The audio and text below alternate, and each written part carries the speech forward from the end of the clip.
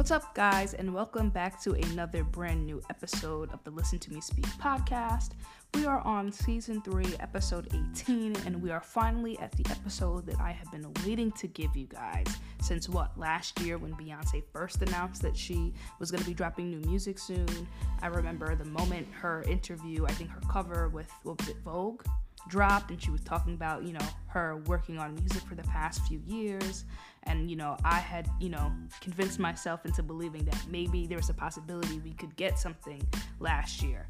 But it did make sense that she, wasn't going to plan on doing anything until next year when, things like touring and really being able to push and promote music was really possible. And last year we were just kind of, coming out of it. We're still in the pandemic, don't get me wrong. Despite how some people are acting, we are still very much in a pandemic. But it is a lot easier for artists to tour, to, actually do in-person interviews and things of that nature. So it made sense that she wanted to wait until 2022. And I feel like there's no better way to start this episode than getting right into my Renaissance review. But before we get there, I want to thank you guys so much for listening to last week's episode. I worked really hard to try to get it out to you guys in July, even though that was like the end of July. I tried my best, and just thank you to everybody who jumped right into the episode. Like, I wasn't gone for a month, you just jumped right in. So thank you for supporting, thank you for listening, and thank you for sharing it on social media, sharing it with your friends. That helps a lot. So I really, really appreciate it. So without further ado, let's get right into this Renaissance review.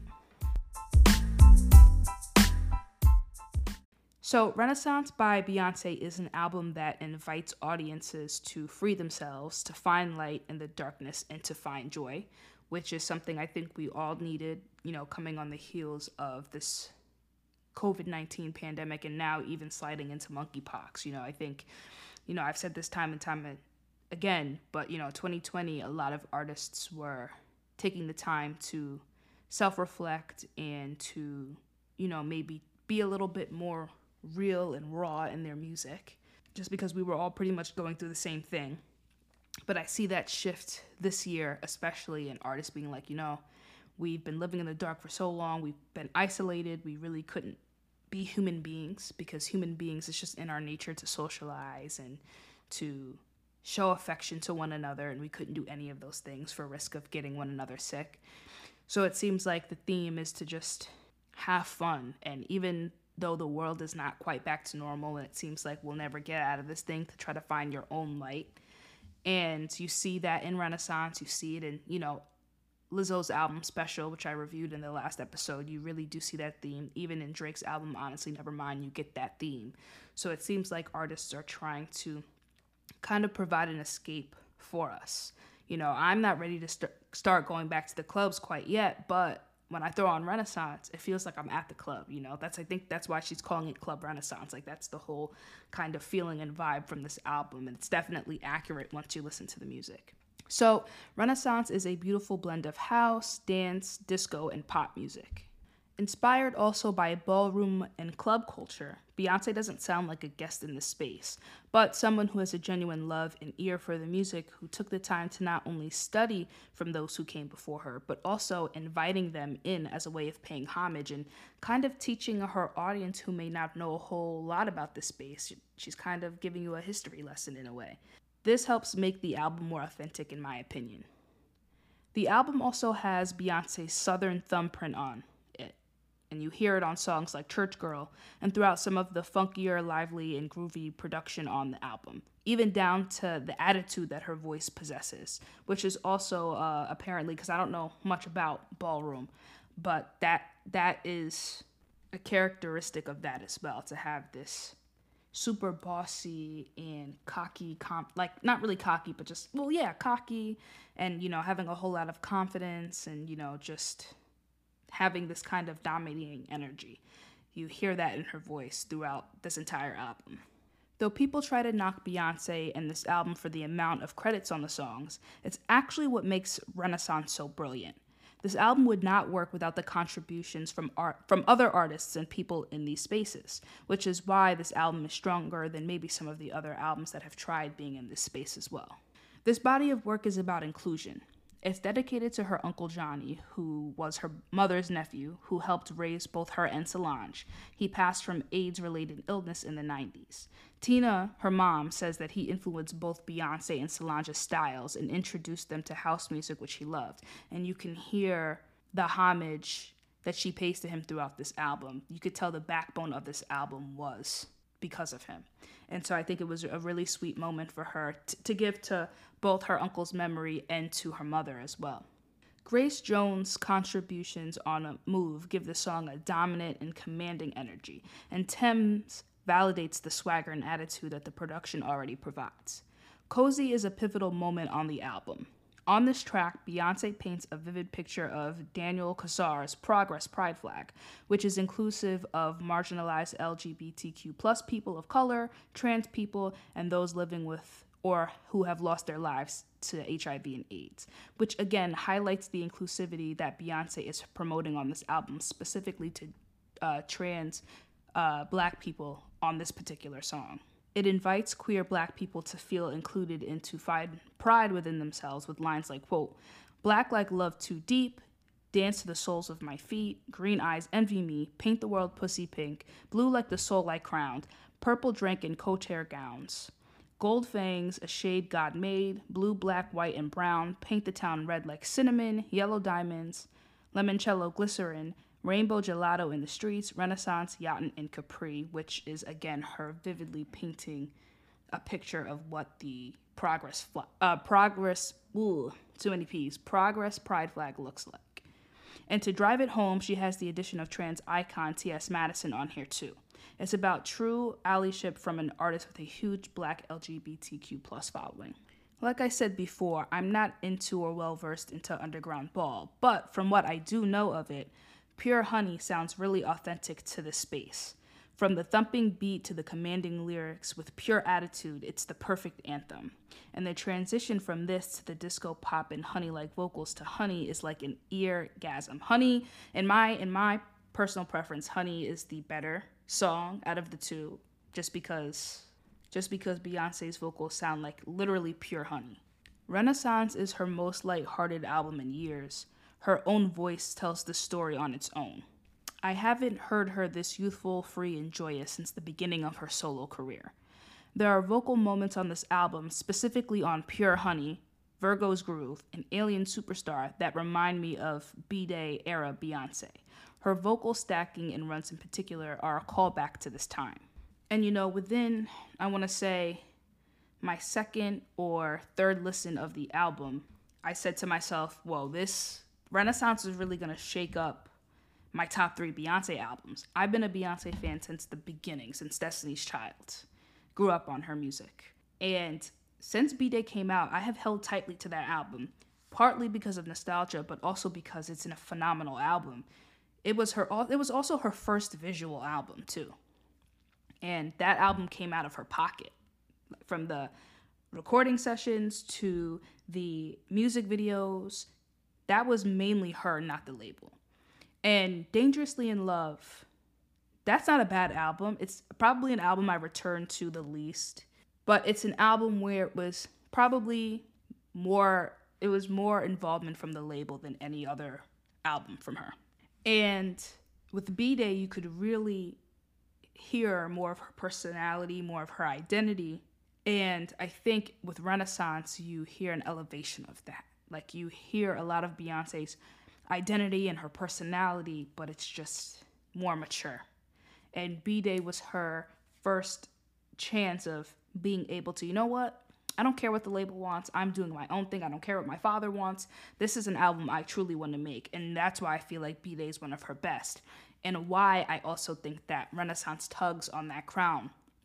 Because this is a more mature Beyonce. This is Beyonce in her 40s. Once you get to a certain age, you stop caring what people think about you. You live in your truth, whatever that means for you. And I really do feel like Renaissance is a cultivation of those things. She truly takes all of the best elements from her past albums, even from the Lion King soundtrack that she created, aka Black is King.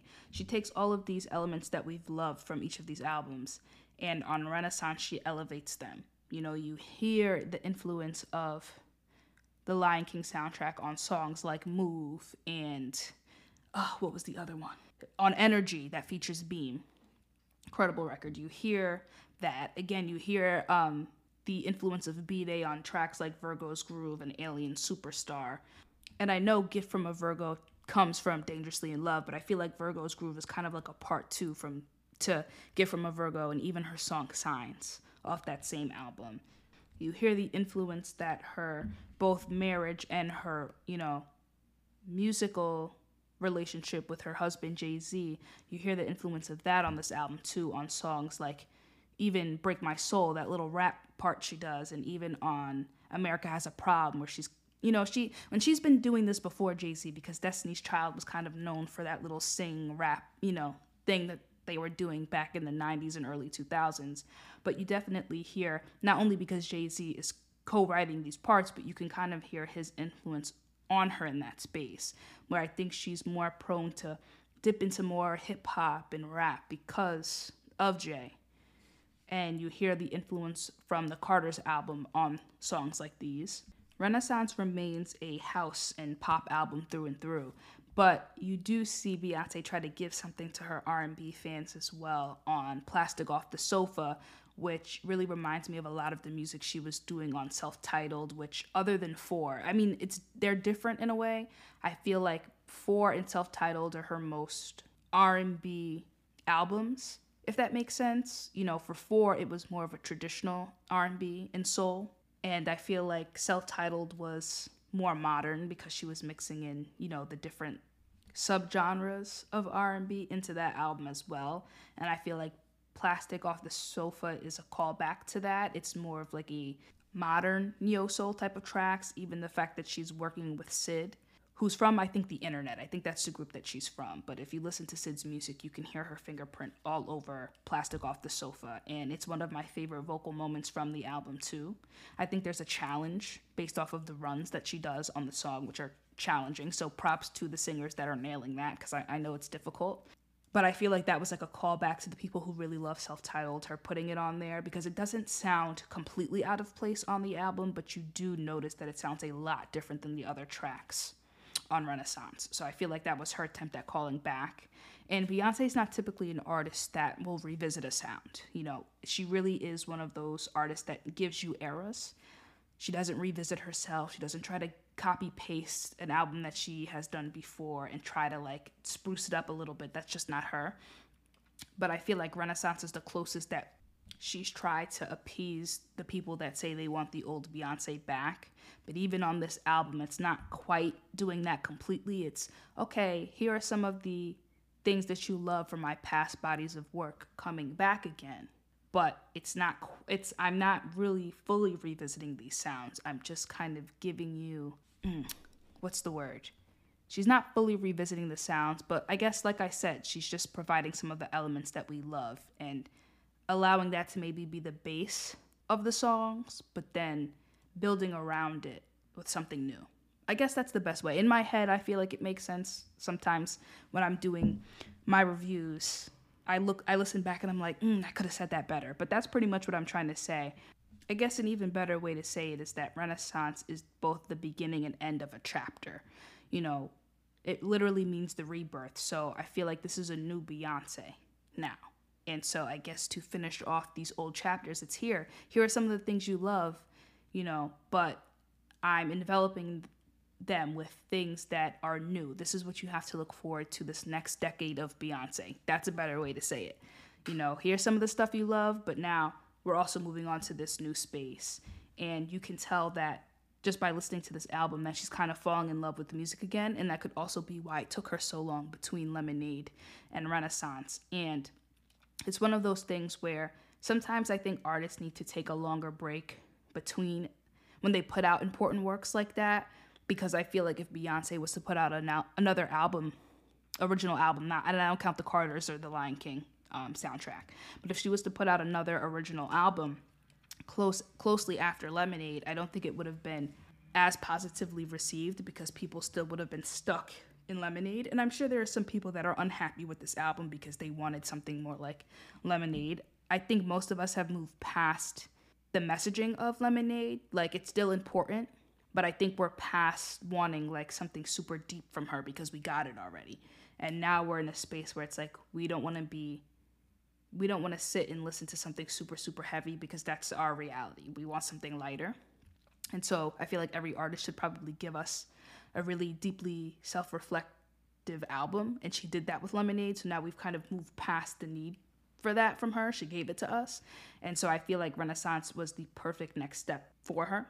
And, back to that, with her needing to, I think, take a long break between Lemonade and this album, I was never worried about Beyonce falling flat because she's always managed to top herself no matter how much of a challenge it could be. So the question for me wasn't, well, how is she gonna top this album? And mind you, if she didn't top Lemonade, sometimes you put out an album that you just cannot top. It doesn't mean that any album you put out afterward is garbage. It just means that this album is just so great that there's just no touching it. You can't touch it. Any other artists, none of your peers can touch it. Like, it's just one of those albums. So if Beyonce was never able to top Lemonade, I think we'd all understand because that wasn't even just an album, it was art. And so it was more so of, okay, well, Beyonce's an artist that strives on topping herself. That's just what she does. What direction is she going to take this new album in then? Because, again, you think it's impossible.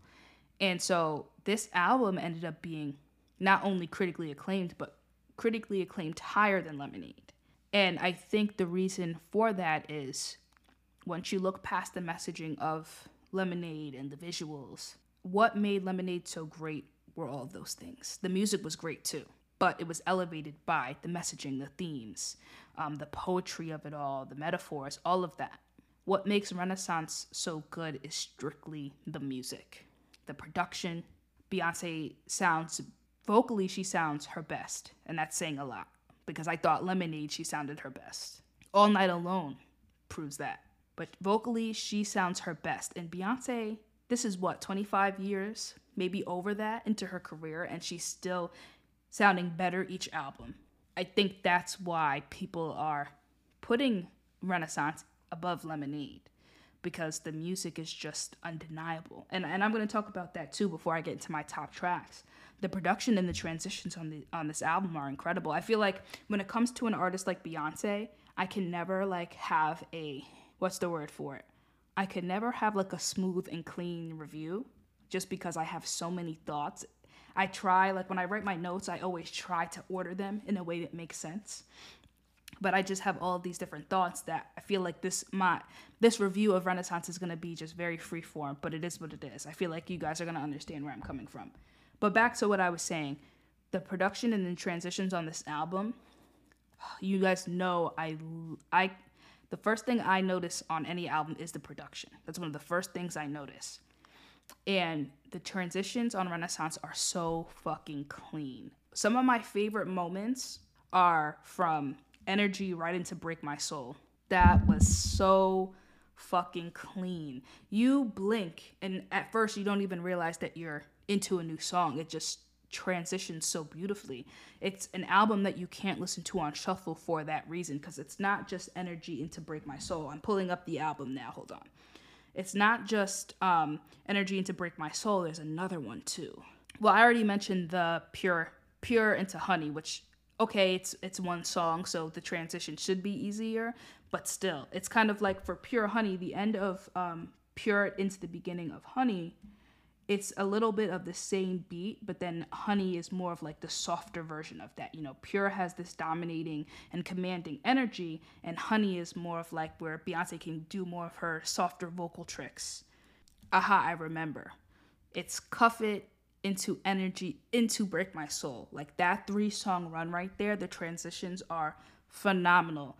And really it ties back into the theme of this album too, because it's based off of club culture, of ballroom, underground ballroom. So if you're in the club, a really good DJ is going to go from one song to the next effortlessly. One of my favorite things that a really skilled DJ can do, shout out to DJ Kodak, my girl from college, she's really good at mashups and transitioning from one song to the next. Songs that she puts together, I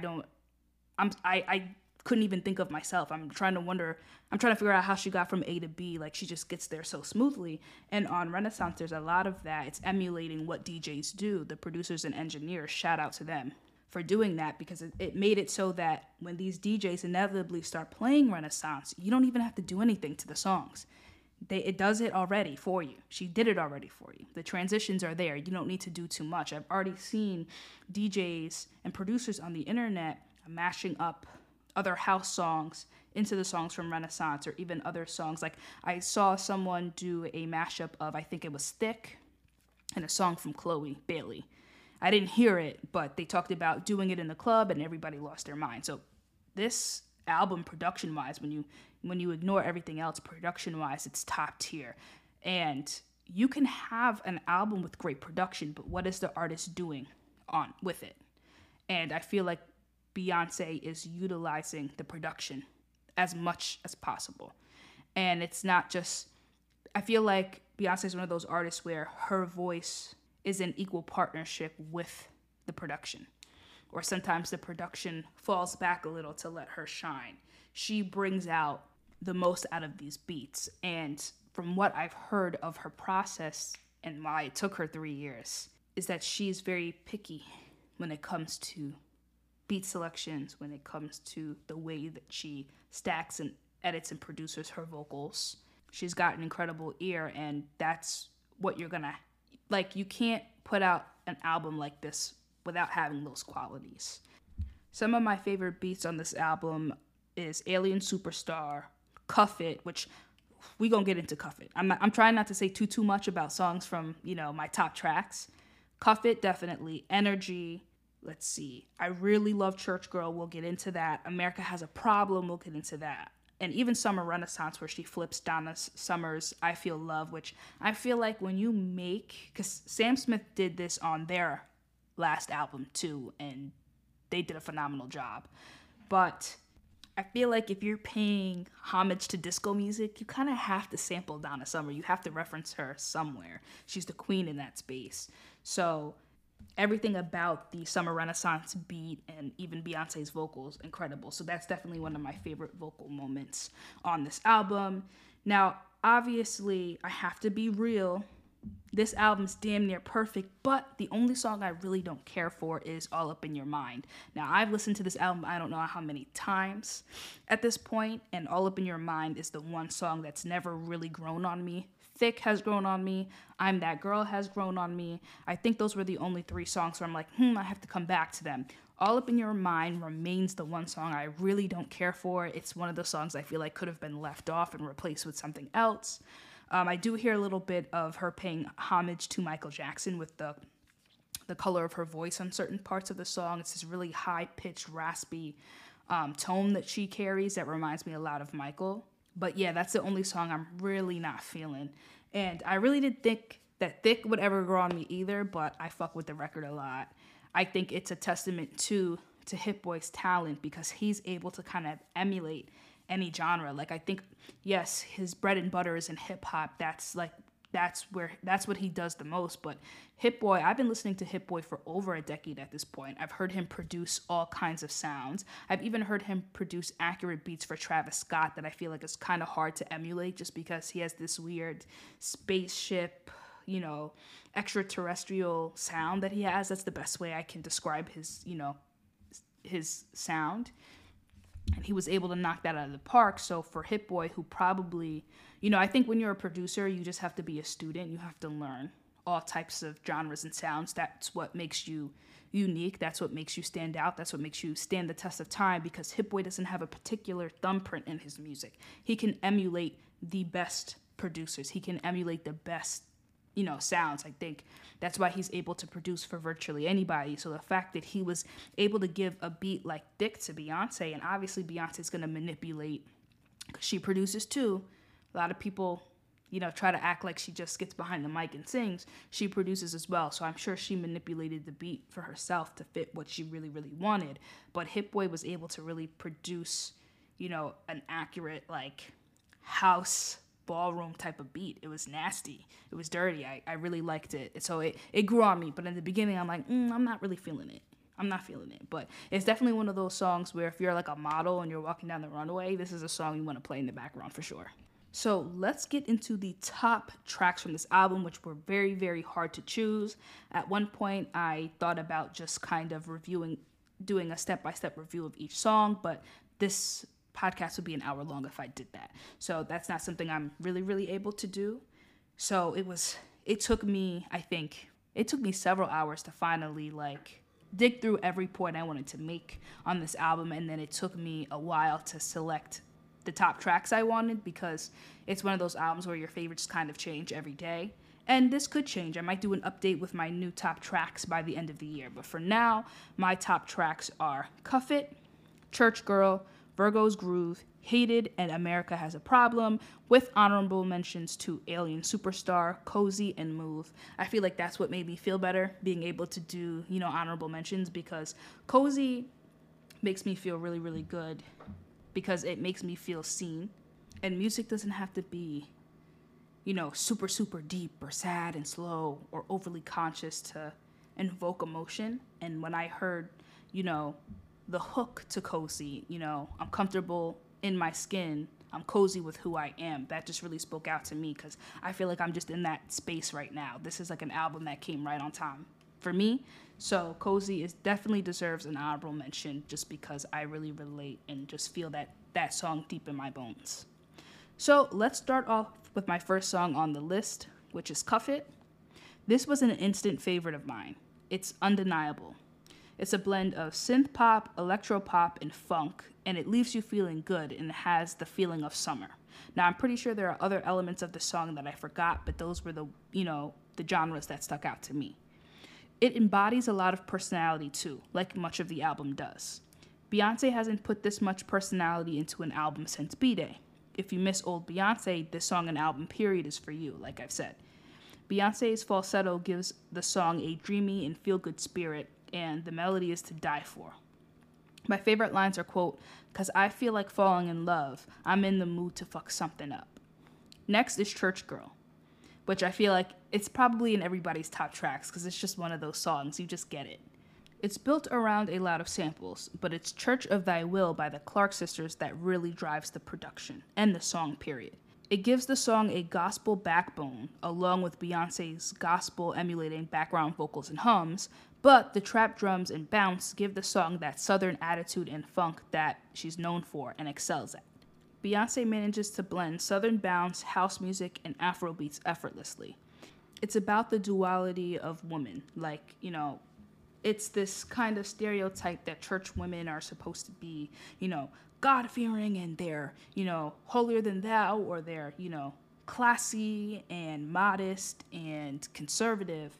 But on this song, Beyonce is proving you get up Sunday morning and you go to church and you do what you have to do. But then Friday night, you're at the club, shaking that ass, having a good time with your friends. Maybe you're there with your man or your woman, having a good time. You don't have to be just one thing. You can be a church girl and you can do all of those fun things with your friends. Doesn't make you any less. And again, it ties into the overall theme of this album. Be free. Don't allow those stereotypes or your religion or your job or whatever it is to hold you back from being free, from being your true self, from finding joy. And each of these songs tie into that in different ways, and that's how Church Girl kind of ties into this. The lyrics are also so fun and witty, and it's Beyonce at her most free and lighthearted. If Church Girl doesn't make you want to shake your ass, you're lying, because the moment I heard this song, I got up and danced. My favorite lines are, quote, "Must be the cash 'cause it ain't your face," because that's fucking hilarious. And of course, people are like, oh, she's talking about Jay-Z. She's talking about Jay-Z. But I just thought that line was hilarious because she could be talking about anybody. And also I liked, quote, "Church girls acting loose, bad girls acting snotty. Let it go, girl. Let it out, girl. Twirl that ass like you came up out the South, girl. I said, now drop it like a thotty, you bad. Bad girl acting naughty. Church girl, don't hurt nobody." Up next is Virgo's Groove, the most sensual track on the album. The production is so sexy, and so is Beyonce's voice. It reminds me of Blow off of her self-titled album because of the disco feel. It makes you want to skate when you hear both songs. The production and her vocals are so complex. Every time you listen to it, you hear things that you missed the last time you heard it. Beyonce knows how to create a good bridge, and I'm glad she's still doing them because they've been missing in music. Along with songs longer than 2 minutes, Virgo's Groove clocks in over 6 minutes, and it's 6 minutes of sonic bliss. It's so good that you don't realize how long it is. It doesn't feel that long. And then once you actually look at the duration of the song, you're like, damn, this was over 6 minutes long. I think there was another song she has that's like that too. Maybe it's Rocket off self-titled. It's not 6 minutes, but it's a pretty long song. My favorite part of Virgo's Groove are her gorgeous runs during the outro. They're so blissful and sweet and are reminiscent of Dangerously in Love, back when Beyonce was heavily influenced by the 70s. It's a multi-structured song and a standout for sure. My favorite lines are, quote, "We ain't got time like we used to, but we still shine like we used to, and we still grind like we used to, and we cut ties when we need to." Also, I love her cadence on the song too. She just flows all through it. It's like you can tell that this beat was made for her specifically and only her. Up next is Heated. Much like Move, Heated is an Afrobeats influenced track, co-penned by Drake. Now you can hear Drake's cadence in much of the verses, but Beyonce truly transforms the song into her own. With her Uncle Johnny Made My Dress, ad-libs, and the outro, which is arguably the best part of the song. That's where she shines and goes the fuck off. On the outro, she mimics the commanding attitude of an MC or DJ in the club. It allows her room to get some shit off her chest against her haters, in which she usually doesn't publicly address them, with lines like, quote, "Monday I'm overrated, Tuesday on my dick," which is a standout line because it's so true and it's hilarious. And also because, like I said, Beyonce usually takes the quiet route. Like, even with this whole Khalees thing, which I'll also get into, she usually just doesn't, acknowledge or respond to negative shit like that. She prefers to have a limited presence on social media, and it's probably for the best. I think a lot of artists should kind of follow her route of, being on social media when they need to and getting off when they need to, only if they find themselves always kind of going back and forth with people online like Nicki Minaj and Cardi B do. Like, they can both take, they should both follow Beyonce's lead in that way, where they should be on social media a lot less. I know Nicki has been on social media a lot less now these days. When she's not promoting music, she's not really active. And I think that's probably because she has a child now and because of other things going on that I won't get into. But I think that it makes it more powerful when Beyonce sends lines like this on Heated, because this is a woman who does not really go back. She doesn't go back and forth at all with people. She doesn't really respond to negativity. And so when she does on a song, you're more likely to pay attention to it. And I think it's a smart business move too. I'm not going to give you my response for free. You have to pay to hear it. So I think every now and then she reserves the right to kind of bite back. I also think the melody really drives the song too.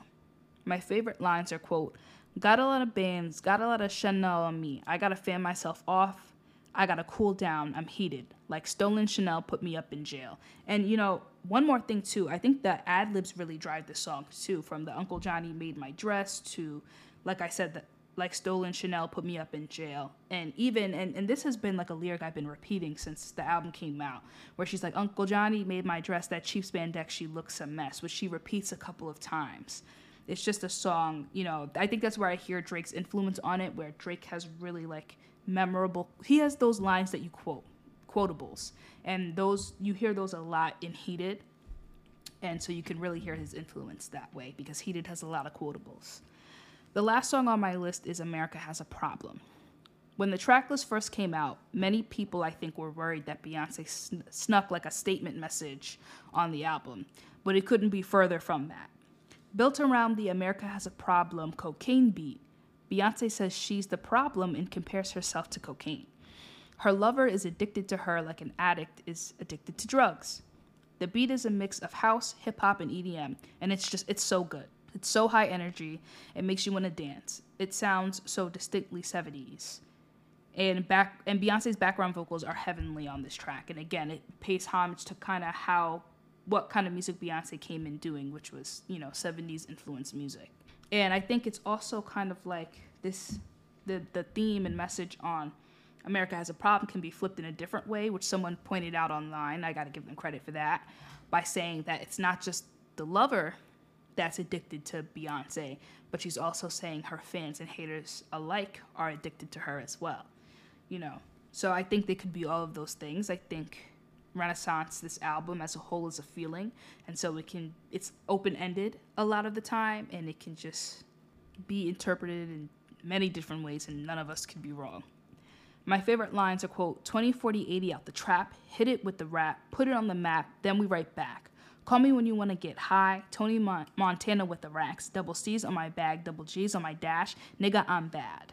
Renaissance is unapologetically black and queer, and I've never been prouder to be who I am.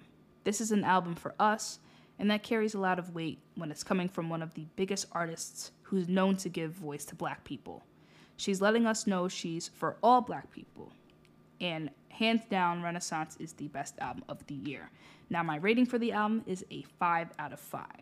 Now, I know I said that I was going to get into Kelis and her bitterness, but I think I expressed my feelings enough on Twitter, so I'm just going to keep it short and sweet. Her beef should be with Pharrell and Chad Hugo. I think really the issue with Beyonce for Kelis is an ego thing, because she claims that Beyonce owed her a phone call to let her know the song was being used. Unfortunately, Kelis does not own her masters. That's why I said that it's really an issue with Pharrell. Pharrell is really the thief in the situation. He has your masters. And if Pharrell cleared the record, there's not much else Beyonce needs to do. Now, if there was a relationship there, she may have reached out and said, hey, I'm using Milkshake. But there's no relationship there. And even though Kelis didn't get a writing credit, she did get an interpolation credit, which I feel like is probably all that was needed, because it was 2 seconds. It was at the end of Energy, and if you weren't looking for it, you blink and you miss it. And I do think that she only got interpolation credit because it was a Beyonce call, because Beyonce tends to overcredit, as she should, because I'm sure she understands what writers go through. Writers do not get credited the way they should be. So that's why when people are kind of shady about Beyonce having 23, 24 writers on a song, that's why. And for a writer to be questioning that is fucking ridiculous. That was shady. Either way, that's who Kelis's real issue should be with, not Beyonce. And now it doesn't even fucking matter because Beyonce snatched the sample off. Now you get nothing. So you blocked your blessings being bitter. And this is not the first time she's been bitter. Kelis has been, I think, bitter and nasty her whole career. I mean, there's been shots that she's taken at Rihanna, and I'm sure others. So that's really where her anger should be directed at. I think it's only really directed at Beyonce because of who she is. But as nasty as I find Kelis, I do hope that she fights for the right to get her masters, because that's fucked up. Pharrell's wrong for that. So I do hope that in the future she's able to get those back. But had she handled the situation differently with Beyonce, I think Beyonce would have tried to do more for her in terms of the crediting on this song. I think she did that for Robin S. I don't know if it was a direct sample from Robin S. or an interpolation, or she used certain elements that were similar to Robin S.'s song, but I think Robin S. is now credited as a writer, and she's living her best life. Had Kelis had that same attitude, she may have been in the same boat. But, I read that Kelis is a farmer. She grows her own shit. She makes mad money off of her little chefing thing. So money's not really an issue for Kelis. But I definitely think that she could have handled that a lot better than she did, because now she looks bitter. Oh well. But that concludes my thoughts about Renaissance. So let me know what you think, what your favorite songs are, whether you like the album. If you don't, tell me why you don't. I'm curious to know why you didn't like the album. And I think I'll do something on social media where you guys can leave your thoughts, and then I'll, respond to them and maybe include some of them in the next episode. So let me know. So moving on from Beyonce, Nicki Minaj is dropping her new single, Super Freaky Girl, next week. And this is technically billed as her lead single. I guess the other singles were just buzz singles. I mean, I guess that makes sense. They all kind of sound like buzz singles or street singles, especially We Go Up. That doesn't really sound like a lead. Even though these songs have been doing well, like Do We Have a Problem performed really well. I wouldn't be surprised if they end up making the final cut of the album or, being released as a bonus or on the deluxe. But Super Freaky Girl, which has a Super Freak sample from Rick James, that really is built from the snippet that she released to be pushed as a lead single. It seems like it's got enough pop appeal to do well on radio, to go viral on TikTok. I think from the snippet alone, people have already taken to it on TikTok. It's not like Nicki has to try super hard on that app. Her songs and verses, like her featured verses, go viral. I think her most recent one was her Death Row verse. I don't remember where the verse actually comes from, but that's what the sound is labeled as on TikTok. So Nicki is probably one of the few artists of her era that are successful naturally on TikTok. Her, Beyonce. I'm sure there are others that I'm blanking on. Usher, he does well on there. He kind of goes viral.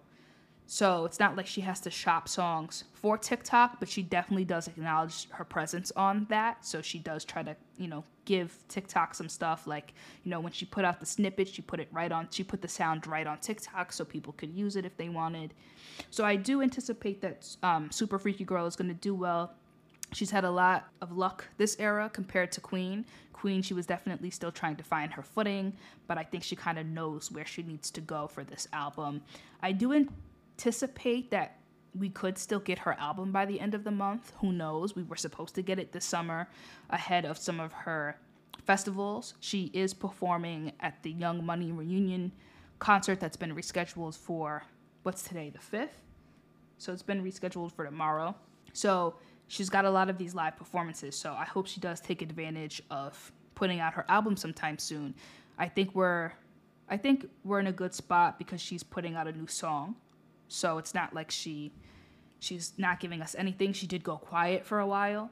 So hopefully we get this album. If we don't get it by if we don't get it by this month, we'll definitely get it in September, I think. And I don't have high hopes for the album, but I don't think that the album is going to be bad either. I think I'll enjoy the album, but I don't have a whole lot of pressure placed on this album because I think that's how you set yourself up for failure. So, we'll see what it's giving when it comes out. So moving on from music completely into some movie and TV show news and announcements. So I'm sure I'm kind of late at this point because I think this announcement was made only a couple of days after I put out my last week's episode. But Marvel announced its Phase 5 and 6, aka the Multiverse Saga lineup, and also its final Phase 4 projects, starting with the Black Panther trailer, which is the last movie in Phase 4. And it makes sense because from the trailer alone, you can tell that this Black Panther movie has nothing to do with any of the outside Marvel projects. It's fully focused on storylines and themes pertaining to Black Panther, which makes sense. It kind of had to because of the loss of Chadwick Boseman. And right from this teaser, I keep calling it a trailer, but really it's a teaser. From this teaser, you can tell that T'Challa is gone. He passed away. And the community is reeling from his loss. You can see the reactions of Shuri and his mother and what is Lupita's character's name? I don't remember her name, but the theory that people are saying is that T'Challa's partner is pregnant and that eventually that child will be the next Black Panther. Now, in the comics, Shuri does become Black Panther. I'm not sure if the MCU is going to exactly follow the events of the comics because sometimes they stray from them. In the teaser, for a split second, you see someone donning the Black Panther suit. I personally think it's Shuri because that's the obvious. And what I think they'll do is they'll have her be the Black Panther for, the time being before the son, the child, if that is the case, becomes old enough to be Black Panther. Then the suit and the mantle will then eventually belong to the child. But I think Shuri will definitely be the Black Panther for the time being. I would assume that Shuri is more into the technology and science, so she would be happy to take on the mantle for a little bit, but wouldn't have a problem giving it up when it's time. The teaser alone made me emotional, so I know I'm going to be sobbing like a baby once I actually watch the film. And hopefully, now that my dad and I are like an hour away from each other, hopefully we can, I don't expect us to be able to see every Marvel movie together anymore, but hopefully we can still see Black Panther together. And I hope he doesn't judge me when I cry, because inevitably I am going to cry. I think that Angela Bassett is going to put on one hell of a performance, because from the teaser alone, that split second from her gave me the chills. Like, I felt every emotion that she was feeling in that moment. And I do also want to say that I hope, I'm not saying that means you have to give it, outstanding reviews, but I do hope that critics and fans alike really give the cast and crew of Black Panther a lot of grace, because they had to deal with the grief and sadness of losing Chadwick Boseman and still have to force themselves to move forward and do this film while grieving that loss and being reminded, of that grief. They had to grieve in real life and grieve as these characters. So I do hope that people give them a lot of grace and understanding, because they clearly had a plan for the second movie with Chadwick in mind and had to scrap the whole thing and start over. So I will be giving them a lot of grace. I hope the world extends that same amount of grace to them as well. So along with Black Panther, they also announced new Avengers movies, Avengers Kang Dynasty and Avengers Secret Wars. Now, I didn't know much about either, so I had to look them up. And the Marvel side of YouTube is great. I really do love a lot of the content that people, produce. And so I read a little bit up on Secret Wars. I even found like an audio version of like a summary of the comics. And essentially, Secret Wars happens when I think it's Kang and it's Doctor Doom. It's not Kang. I don't think it's Kang, but Doctor Doom is definitely involved. Anyway, the Beyonder is viewing all the different universes and is intrigued by them. So they pull the superheroes from their universes and put them all in this one world to fight each other.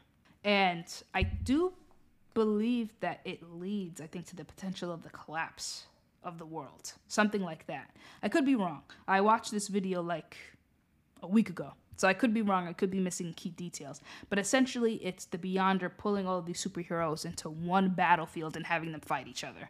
And it's not just the superheroes either, it's villains as well. And so you see them kind of pick and switch sides throughout this story. For Kang Dynasty, it's essentially about, the multiverse of different Kangs forming one union. And I think once we get to Avengers Kang Dynasty, we're going to see the Avengers fighting all these different Kangs and probably losing. And it'll lead to the Secret Wars, because it seems like they're trying to model Infinity War and Endgame.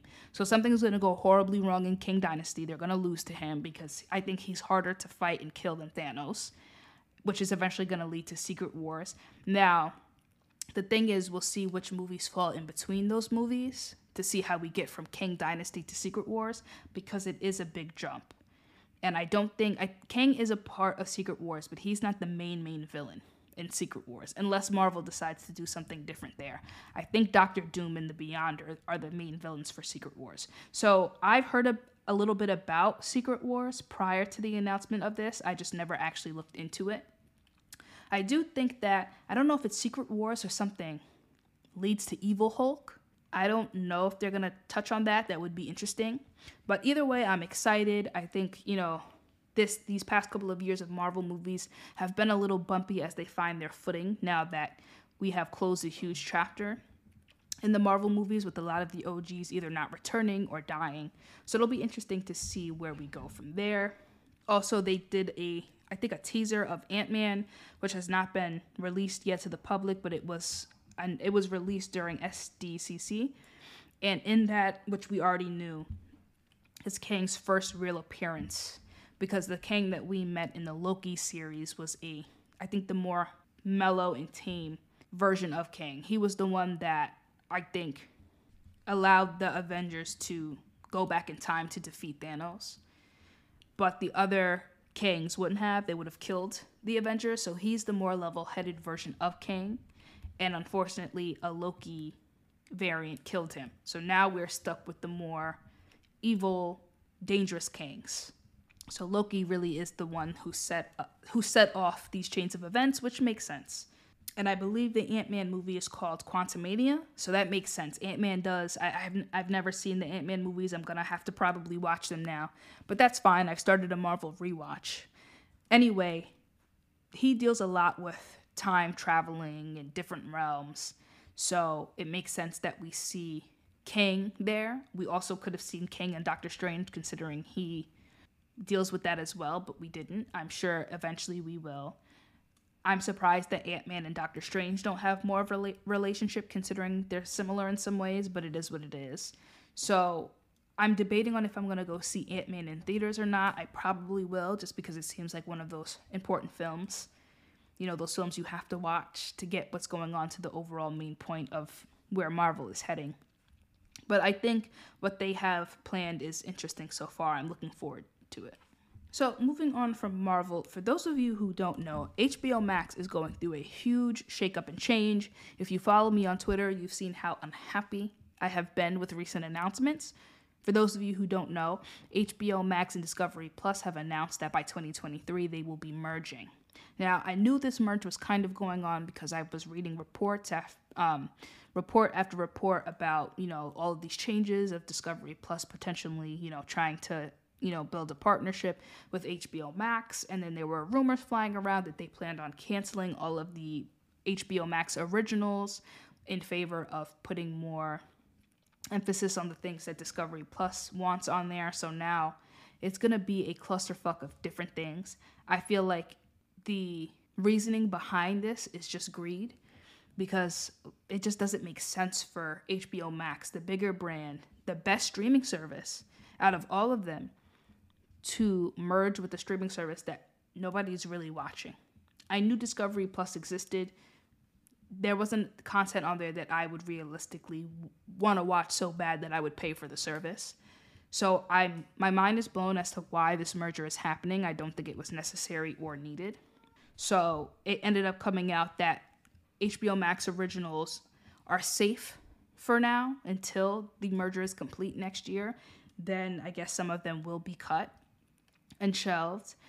It makes me wonder about the projects that are currently in development, what's going to go on with them, with The Weeknd's new show with Sam Levinson.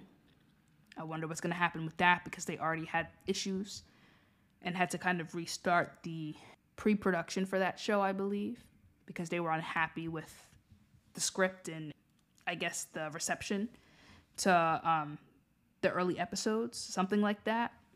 So I'm wondering what's going to happen with that. I'm wondering what's going to happen with the Degrassi reboot that's supposed to happen at HBO Max, like shows that have been announced but haven't really started yet. They've already kind of just removed and canceled shows and films out of just thin air. They canceled Batgirl, which they put like 90 million into, I believe, 70 to 90 million into that movie. They completely decided that they were going to scrap it. It's not going to be in theaters. It's not going to be on HBO Max. And everybody involved with that project did not know this was happening until I think the New York Post put out their article. So they found out at the same time as the rest of the world, which is fucked up. They removed certain titles from HBO Max that weren't performing well, which I think is unethical. I don't know if it's illegal, but I feel like you can't just remove people's art from the streaming service into the void. Because once you pull something that was directly meant for streaming off completely, there's no way for these creatives to get that back. And I feel like if there was a contract involved for this thing to be on the streaming service, whether it's performing well or not, it's already on there. It'd be one thing to cancel a project before it even hits. That's one thing, but to remove something that already exists, and they tried to compare it to, third-party movies being taken off streaming services, but it's not the same thing. Those are third-party. That's not an HBO or HBO Max title. It's just a movie that you got the license for. That makes sense, but something that's licensed to you, just getting rid of it, that's fucked up. And their reasoning for doing it is because they want guaranteed financial success. And so it tells you that the reason for this is just for monetary gain, which now the value of the streaming service is going to go down, because you're only going to put things on there that you feel like is going to be successful. You're not going to pick it for the quality of the art or its uniqueness. You're going to pick it because you think it's going to do well, or you're going to not pick it because you think it's going to flop. And I'm sorry, you can't always tell what's going to do well and what's not going to do well. Things you think are going to do well could flop horribly. Things you doubted end up being sleeper hits. You can't really go by that. And then the fact that they are separating HBO Max and Discovery Plus into gender norms of Discovery Plus is going to be geared towards women and HBO Max is going to be geared towards men is what are we in the 1940s? Like, we don't do that anymore. We shouldn't be doing that anymore. There are things that women like that you may assume that men like that they don't, and vice versa. Men could be into HGTV and you're gearing it towards women. Why? Because it's housework. Like, I already don't like where it's heading. And if I do not like what this merger looks like, I am getting rid of HBO Max. And I'm afraid that when this merger happens, that they may get rid of their HBO content and just save it for HBO itself. And if that happens, yeah, I'm out of there for sure. And in a matter of weeks, HBO Max went from being the best streaming service to now making one of the worst decisions. And it makes no fucking sense other than they just want money. And it's really benefiting Discovery Plus, not HBO Max. Now Warner is talking about doing a 10-year plan like they do at Marvel. I've heard this before. Their films have always been hit or miss, at least over this past decade. I don't really have high hopes for DC films at this point. It would have to be consistent. They would have to be putting out consistently good movies for me to change my mind and kind of be like, okay, I'm seeing a change here. The Joker and the Batman and the first Wonder Woman movie being great films is not enough to convince me that they're on the right track here. It seems like every other day, the Snyderverse, this current DC timeline is a fucking mess, and it's the movies outside of that timeline that are doing well. Speaking of that, though, they announced that the Joker 2 film is officially co-starring Lady Gaga, and it's going to be a musical. Like I said in the past, I think it's a horrible idea. It doesn't make sense at all for the Joker to be set in a musical. But I'll see a trailer before I fully judge. But, shout out to Lady Gaga. She's really, been doing her thing in the film world lately. So I can't be mad at her for winning in that way. But I don't know if I'm interested in watching a Joker musical. Speaking of the DC world, it was announced that The Flash is ending with season 9, which will only be 13 episodes. And I'm not overly surprised because the writers and the showrunner of the show said over the past couple of years they've been writing each season like it's a series finale because they're not sure if they're going to be renewed or not for another season. So, and the quality of the show has just gone down a lot. And you can kind of, the main cast has been a revolving door, and some of the actors have taken on a limited presence of the show. Like the actor who's playing Joe, he got cast in another show, so he was already going to be in the season in a limited capacity. Candice Patton, she was in this past season in a limited capacity, and I believe the actress who plays Caitlin was as well. I think she had a child, so she was in the season in a limited capacity, and then some of our favorite characters have gone as well. So it seems like a good time to end The Flash. I haven't really been enjoying the show over the past couple of seasons. I feel like Barry has become an extremely unlikable character. I don't know what the writers are doing there. And it's just the storylines and the villains are not as interesting as they once were. I think after was it the Zoom storyline or Savitar storyline? One of those. I want to say season 4, which was like their darkest season. That was like their last really, really good season. And the Arrowverse kind of was falling apart. A lot of the shows either were getting canceled or just naturally concluded. So The Flash was really the only standing Arrowverse show. And I think Superman and Lois technically counts as Arrowverse, but that I feel like is going to become its own thing. So the Arrowverse is really concluding with The Flash, and it's a bittersweet moment. I think what also put a bad taste in my mouth about the show is just hearing Candice Patton's experience there. She is a Black actress, for those of you who don't know, who plays Iris. And I remember when her casting was announced, she got a lot of racist hate online. And they took what was a beautiful moment for Black actresses, and they ruined it because Candice Patton really put that on the map for other Black actresses in the Heroverse, even affecting the way that they casted Iris for the Flash movie. A Black actress is playing Iris too. And so she really changed the game in that way of, we can take some of these white characters and just flip their race and hire Black people for that. And Candice, though, Javasia Leslie faced a lot of racist hate for taking over the mantle of Batwoman as well. She admits herself that she may not have even gotten the choice had it not been for Candice. So, hearing about Candice's experience, from her own mouth, because she's been very honest, it put a bad taste in my mouth about what she had to go through there. and just her feeling like she wasn't supported. And, a lot of Black actors and actresses face the whole, I have to pay out of pocket for my own hair. I have to do my own makeup because they're hiring white stylists and white makeup artists that don't know how to style me correctly. And they're not willing to pay extra for a Black stylist and, to help me out. And so a lot of the time, these Black actors and actresses, unless they are, Angela Bassett or Viola Davis or Taraji P. Henson, they have to pay out of pocket. They probably go to their, Black stylist that they have. They do their hair and they have to upkeep it for the entire season because they don't have a Black stylist that knows how to do their hair properly. So I do hope that, now that The Flash is coming to an end, that Candice Patton can just find other work and maybe have a better experience on a different set. I think she's great. I think I've seen her act since The Game. I think she was on The Game. I think that's where I was first introduced to her on before she joined The Flash. And, I became a fan from The Flash, and I continued watching for Candice.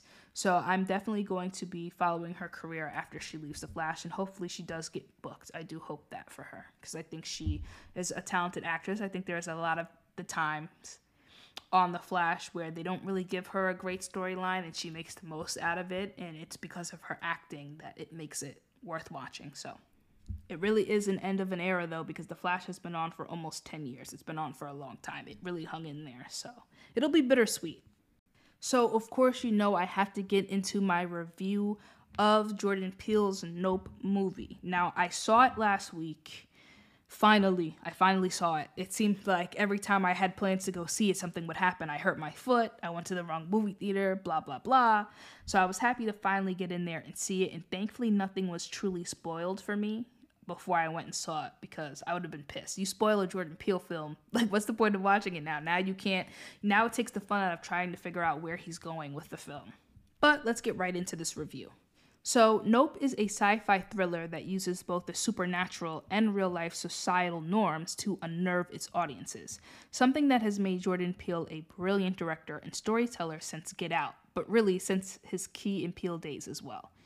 In short, the film is an observation of how we're both terrified and intrigued by natural disasters and events, and our need to capitalize off of it for our own monetary gain and greed.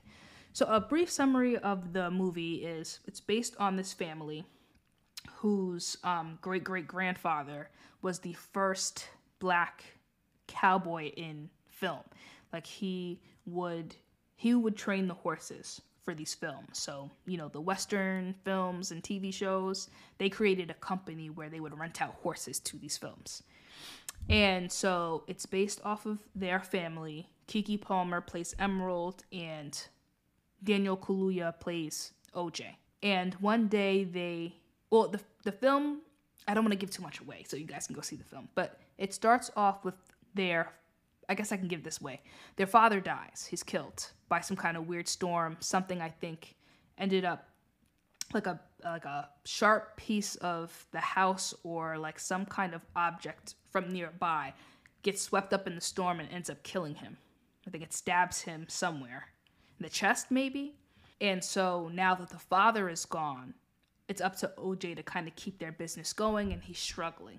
And the sister Emerald is kind of in and out. She's not really interested in running the business because she had her own kind of issues with their father, so she wasn't around as much as OJ was. She didn't take it as seriously as OJ did.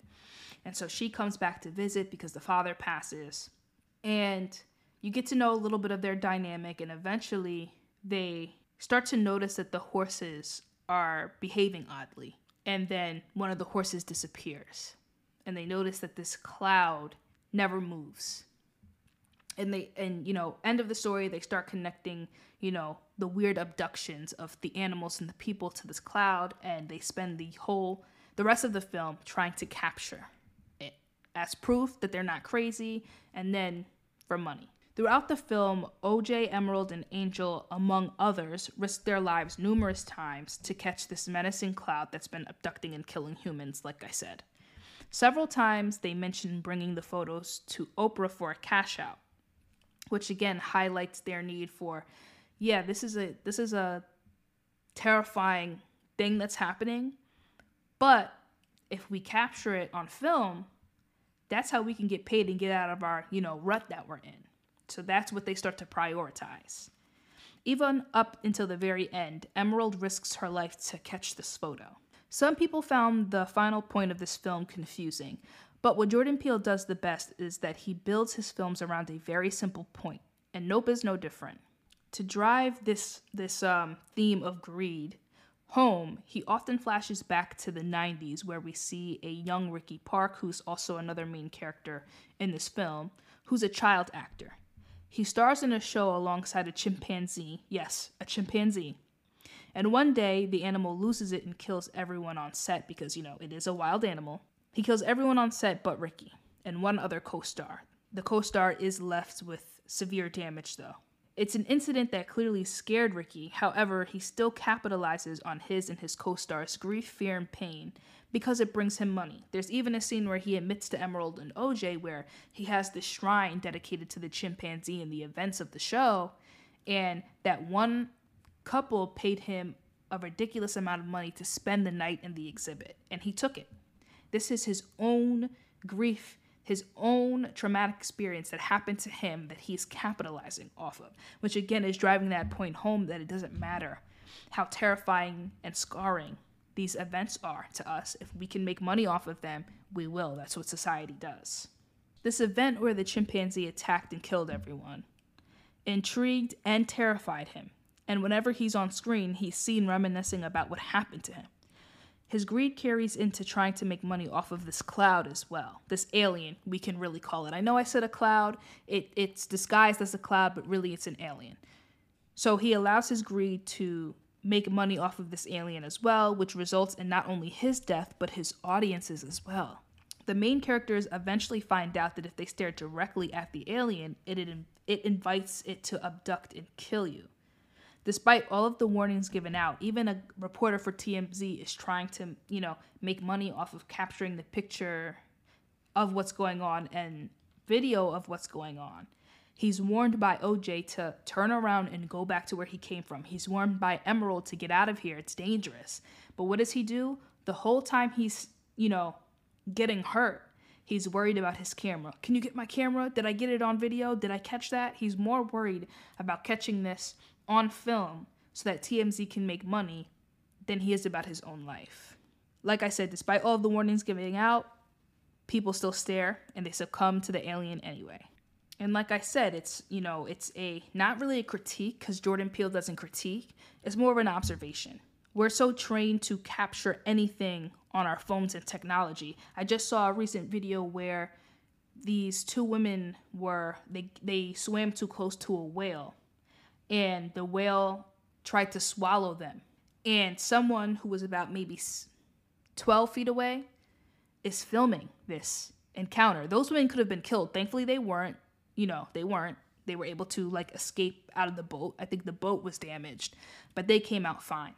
This person is recording on their phone rather than screaming for help or trying to paddle away because, hey, you could be next. Whales are dangerous. Instead of worrying about their own life and trying to get to safety, they're recording this. These characters in the film are so worried about getting money from this event that they're capturing on their phone or, having something cool to post on social media. They're worried about that before getting themselves out of danger. We've kind of become desensitized to these terrifying events in a lot of ways. And Nope really drives that point home. Now, this film is less metaphorical than Get Out or Us, but still powerful in its message.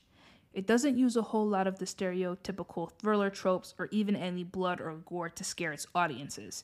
Instead, it uses the fear of the unknown and not easily understood to leave audiences uneasy, and it's very effective. I'm not into sci-fi like that, but that cloud/alien was menacing. It kind of gave me the heebie-jeebies. Nope is also the most humor Peele has used in any of his films, and it doesn't change the tone too abruptly and instead provides comedic relief. Hats off to Keke Palmer, who was the star of the movie. Her comedic timing was as sharp as ever. She and Daniel Kaluuya make a dynamic pair, and I hope Peele continues to work with the both of them. Though not as good as his previous films, Nope will both intrigue and terrify you, much like the main characters are throughout the film. My rating is a 3 out of 5. So that wraps up my review of Nope. Please let me know what you think, and also let me know where you rank Jordan Peele's 3 movies now. I personally rank them in the order they came out: Get Out, Us, and now Nope. That's the order. But let me know what you think. Let me know if you think this is one of his best films, one of his worst, or you don't really care all that much. Let me know. So before we get to the end of the episode, I had to talk about the song of the week, and the song of the week is, of course, a song from Renaissance, and it is Virgo's Groove. It is one of the best songs on the album, which is hard because Renaissance is just one of those albums you play front to back. When you play one song, you want to play another, and then you end up just running the album back. It's just one of those albums. But Virgo's Groove is just, I already talked about how much I loved it, so I'm not gonna go over it again. But if you don't listen to any other song on this album, definitely listen to Virgo's Groove. It's so good. So we have reached the end of the episode. Thank you for listening to me rant and ramble for over an hour. I appreciate it. If you enjoyed this episode and want to keep up with this podcast further, then head to my website, www.listentomespeak.com. There are links to all of my social media. I'm on Twitter, Facebook, Instagram. I even have a YouTube page. And if you really liked what you heard and you want to support this podcast even further, then please consider donating to my listeners' donations. That can be found on my website, which is again at www.listentomespeak.com, or my Anchor page. And you can also give Listen to Me Speak a 5-star rating anywhere you rate your podcasts. And like I say every week, be kind to yourselves, and thank you for listening to me speak.